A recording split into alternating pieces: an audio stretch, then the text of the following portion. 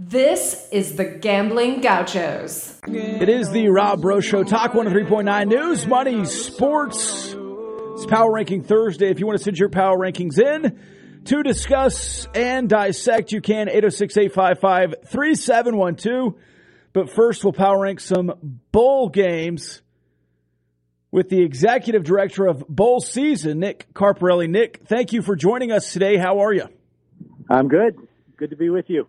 Yes, sir. You're live in Lubbock, Texas. Obviously, Texas Tech bowl season upon us. But I did want to ask some questions just about the general process and what it is that you do in charge of bowl season. Because I always hear that, but I didn't know until this week that it was like its own entity, bowl season. Yeah. Thanks for giving me the opportunity to explain it. Yeah, we haven't been our own entity for very long. People have unofficially referred to this time of year as bowl season for as long as either one of us can remember. But there's changing times in college athletics for sure. For all these years, each of the 41 individual bowl games have marketed and branded themselves tremendously. But roughly 3 years ago, that group came together and said, it's time that we were part of a bigger organization. We're an exciting time of year, a time that people look forward to on the sports calendar, just like other leagues and conferences. We need a mechanism to market and promote ourselves collectively, especially during the month of December. So that's one of the main things we do here at bowl season is we promote the system as a whole and talk about all the great things about bowl games and bowl season. So has there been a change in process to maybe some of these bowls communicating with each other and talking about who's taking who? And is there more of a collective experience now in bowl season? Absolutely. That's one of our goals.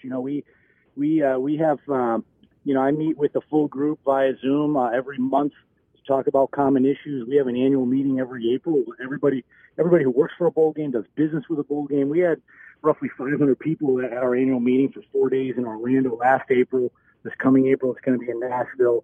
So I think that's going a long way to fostering that camaraderie, that level of communication amongst one another. And I'm guessing it's a strong connection with ESPN as well, who airs a majority of the bowl games. Is this in conjunction with ESPN, or do you work with some of the other ones that are on, let's say, CBS Sports or even the Arizona Bowl that's not affiliated with the network at all? No, I mean our collective group is the bowls themselves, regardless of the network that they're affiliated with. But at that annual meeting, as you would imagine, and other times of the year, we include the various television network partners, ESPN being the biggest investment in bowl season, obviously. So they're a very active part of everything we do. So the bowl selection process, from what I gather, used to be you kind of just had some bowl representatives from whoever's looking around just going out and doing their own thing. Now it's more of a collective process, but you're still dealing with conferences. Now, in the Big 12, it's kind of a draft process where you have the standings and then you kind of get to pick and choose based on that draft process. What are bowls looking for in that process? And can they skip to, let's say, the fifth or sixth option if they think that is a better option for their bowl? Yeah, good question. Every conference is different. I would say the Big 12 is the most clean cut and easiest to understand and explain. Some conferences group a handful of bowl games together in a pool, and they kind of work together to figure out where they go. Other conferences have a lot of what ifs. There might be one bowl one year, a different bowl the next. The Big 12 has a very clear cut pecking order that was pre-negotiated. And when it's that bowl's turn to select, they can select, for the most part, anybody they want. Now, there may be some subtleties to the Big 12 rules. Maybe you can't, jump, 2 spots down in the standings to grab a team. It could be a number of things. But for the most part, when it's a bowl's turn to select based on their negotiated contract, they get the next choice of Big 12 team, and it doesn't always go by the ranking of the standings. What is most important? Because in the past it was ticket sales. These bowls wanted to sell out the stadium and get a big presence. But more and more lately it seems like it's ad revenue and who gets the most eyeballs on TV. What are these bowls looking at? And let's maybe get specific here with Texas Tech. if the standings and the bowl standings lay out perfectly for Texas Tech, it's the Cheez-It Bowl. But what is the Cheez-It Bowl looking for maybe in a partner? So it's a very complex puzzle. So you need to start by understanding the revenue sources for that bowl games pull from. And there's really three, and there may not even be a fourth. It's television rights fees, it's corporate sponsorship revenue, and it's ticket sales. Different percentage for, bowl to bowl, but those are the big three. So, it's very rare you're going to have a team that fits all three of those criteria: national brand for TV, close proximity for ticket sales, and maybe your corporate sponsor loves them, although that third one's a little tied into the other two.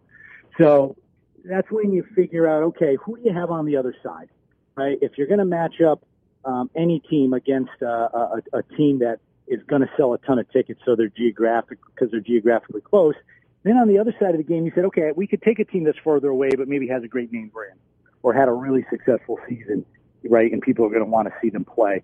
So it's a combination of those multiple things. Yeah, you also got to look at rematches from the regular season. You try to avoid those. Try to avoid repeat appearances in bowl games if you can.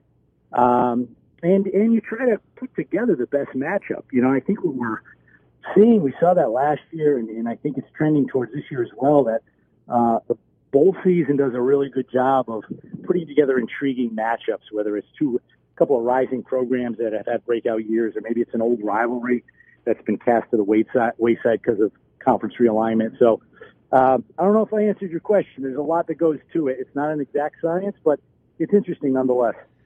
It is, and we saw that last year with Texas Tech, who got partnered up with their old coach, Mike Leach.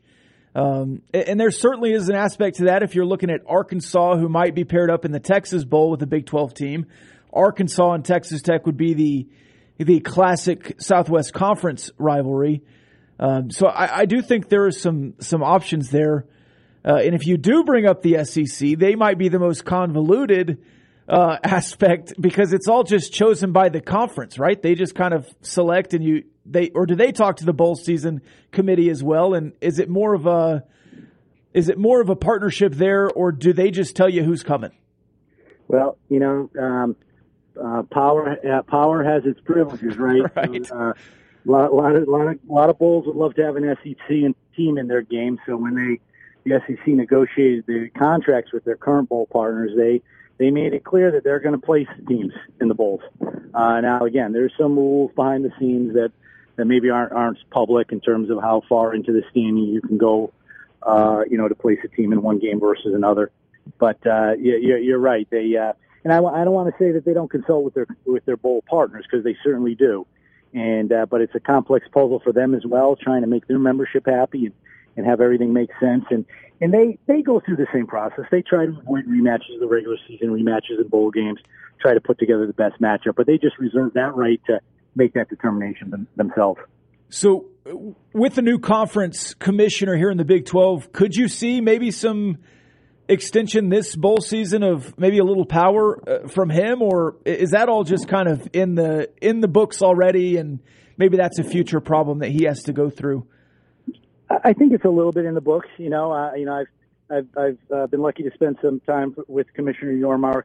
He brings a fresh new perspective to the conference. I'm excited to see what he does. He's very eager to learn about the bowl system. He was very open about that. He wants to kind of observe how it works this year, especially since it's going to be very shortly after this year that all the conferences are going to start to renegotiate their next wave of contracts consistent with the new CFP system. So I don't imagine him trying to insert himself in an unusual way this year, but I certainly think he's going to learn a lot this year and put his stamp on it in the future. So if you were maybe given some odds on the Texas Tech bowl appearance, where would you say they're kind of leaning right now? Well, that's hard to say. I don't want to offend anybody. I think they're fourth in the standings.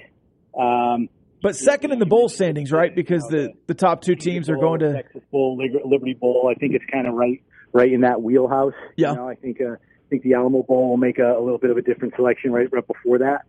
But it's hard to predict exactly what those bowls are going to do, because again, it depends on who they have on the other side of the game. And almost all those games, they're not certain what teams are going to be available to them because we got to wait and see what the CFP does. And does the SEC get an extra team into the New Year's Six, which bumps everybody up, for example. Same thing with the Big Ten. So right. A little bit of a wait and see, but I think that's kind of the wheelhouse. And hey, every bowl experience is unique. Wherever Texas Tech goes, I know the fans are going to show up and they're going to have a great time. There's one more question I had on the actual bowl process.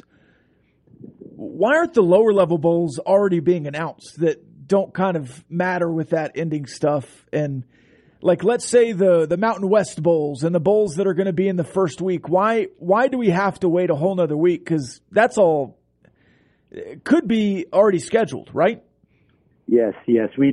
We try to do that whenever possible, and that was done with two bowls, the Bahamas Bowl and the Hawaii Bowl, really because those bowls being off the mainland, it helps those 4 teams get a head start on the planning. Right.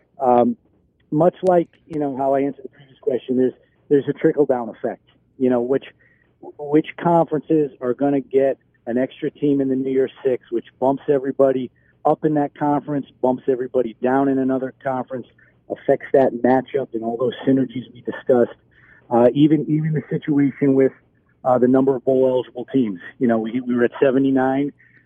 We had to wait till today. New Mexico State got a waiver, so they're our 80th. And Buffalo is playing a makeup game from the MAC on Friday. They're 5-6. If they win, they'll be the 81st team, right? So we don't even know how many teams from the MAC are in their pool to go in. So there's still just enough information that's still unknown that causes a trickle down effect on the rest of the system that causes us to have to wait a little bit longer than we'd like. That's fair. All right, one final question. This is a fan submission. You have the Duke's Mayo Bowl where you get mayonnaise dumped on the winning coach. You have the Idaho Potato Bowl, I believe, that dumps the French fries. You certainly could dump some Cheez-Its if you wanted to. What? Don't forget the Frosted Flakes. That's right, the Tony the Tiger, yeah. So what bowl sponsor would you want dumped on you if you were a winning coach? Oh, you go off the board that something that doesn't get dumped already. What would you want dumped on you?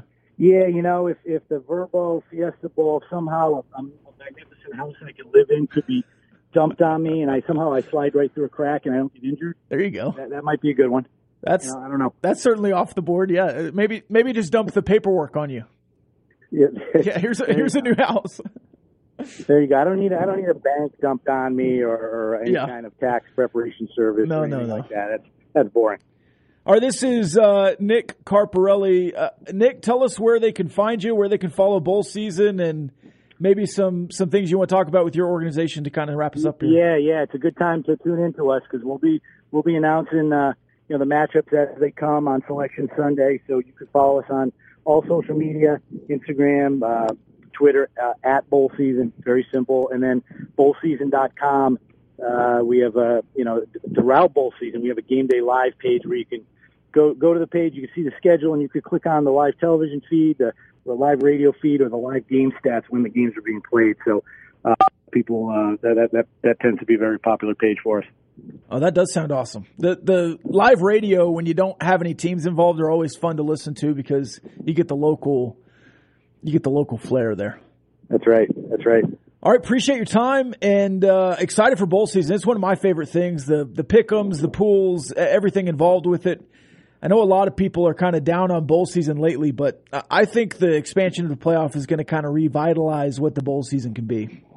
Well, I do too, and if you allow me to actually speak to that, I think the importance of the bowl games is only going to increase with this new playoff, especially if it goes to a 2-network model, which all indications are that would be good for the system once you get past these initial 2 years. Because, when you invest that much money in the pinnacle product, which is the CFP portion of the postseason, you need lead-in programming, right? These networks, ESPN now, maybe it's Fox or CBS or somebody else in addition to ESPN in the future, you can't have the championships games and then no football for 2 weeks, right? So where the other bowl games are placed in and around the playoff schedule to help promote that playoff, I think is going to be very, very valuable to the system.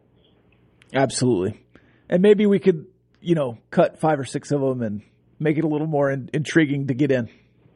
Well, that's another discussion. I've heard that one for sure. But they certainly are meaningful they're all meaningful to the teams who participate in them. That's for sure. Absolutely, and I much prefer Texas Tech being in bowl games than not being in bowl games for sure. Hey, thanks for joining us, Nick. We'll be following along at bowl season and excited for Selection Sunday. Anytime, you guys were great. Thanks for having me on. Yes, sir. Appreciate it. That was Nick Carparelli, the executive director. Sorry, I don't want to shortchange your title there, of bowl season. We'll take a break. We'll come back. We've got some power rankings to talk about. We'll also power rank the NFL. Some intriguing movement from last week. We'll talk about it when we come back. It's Rob Breaux Show Talk 103.9 News, Money Sports.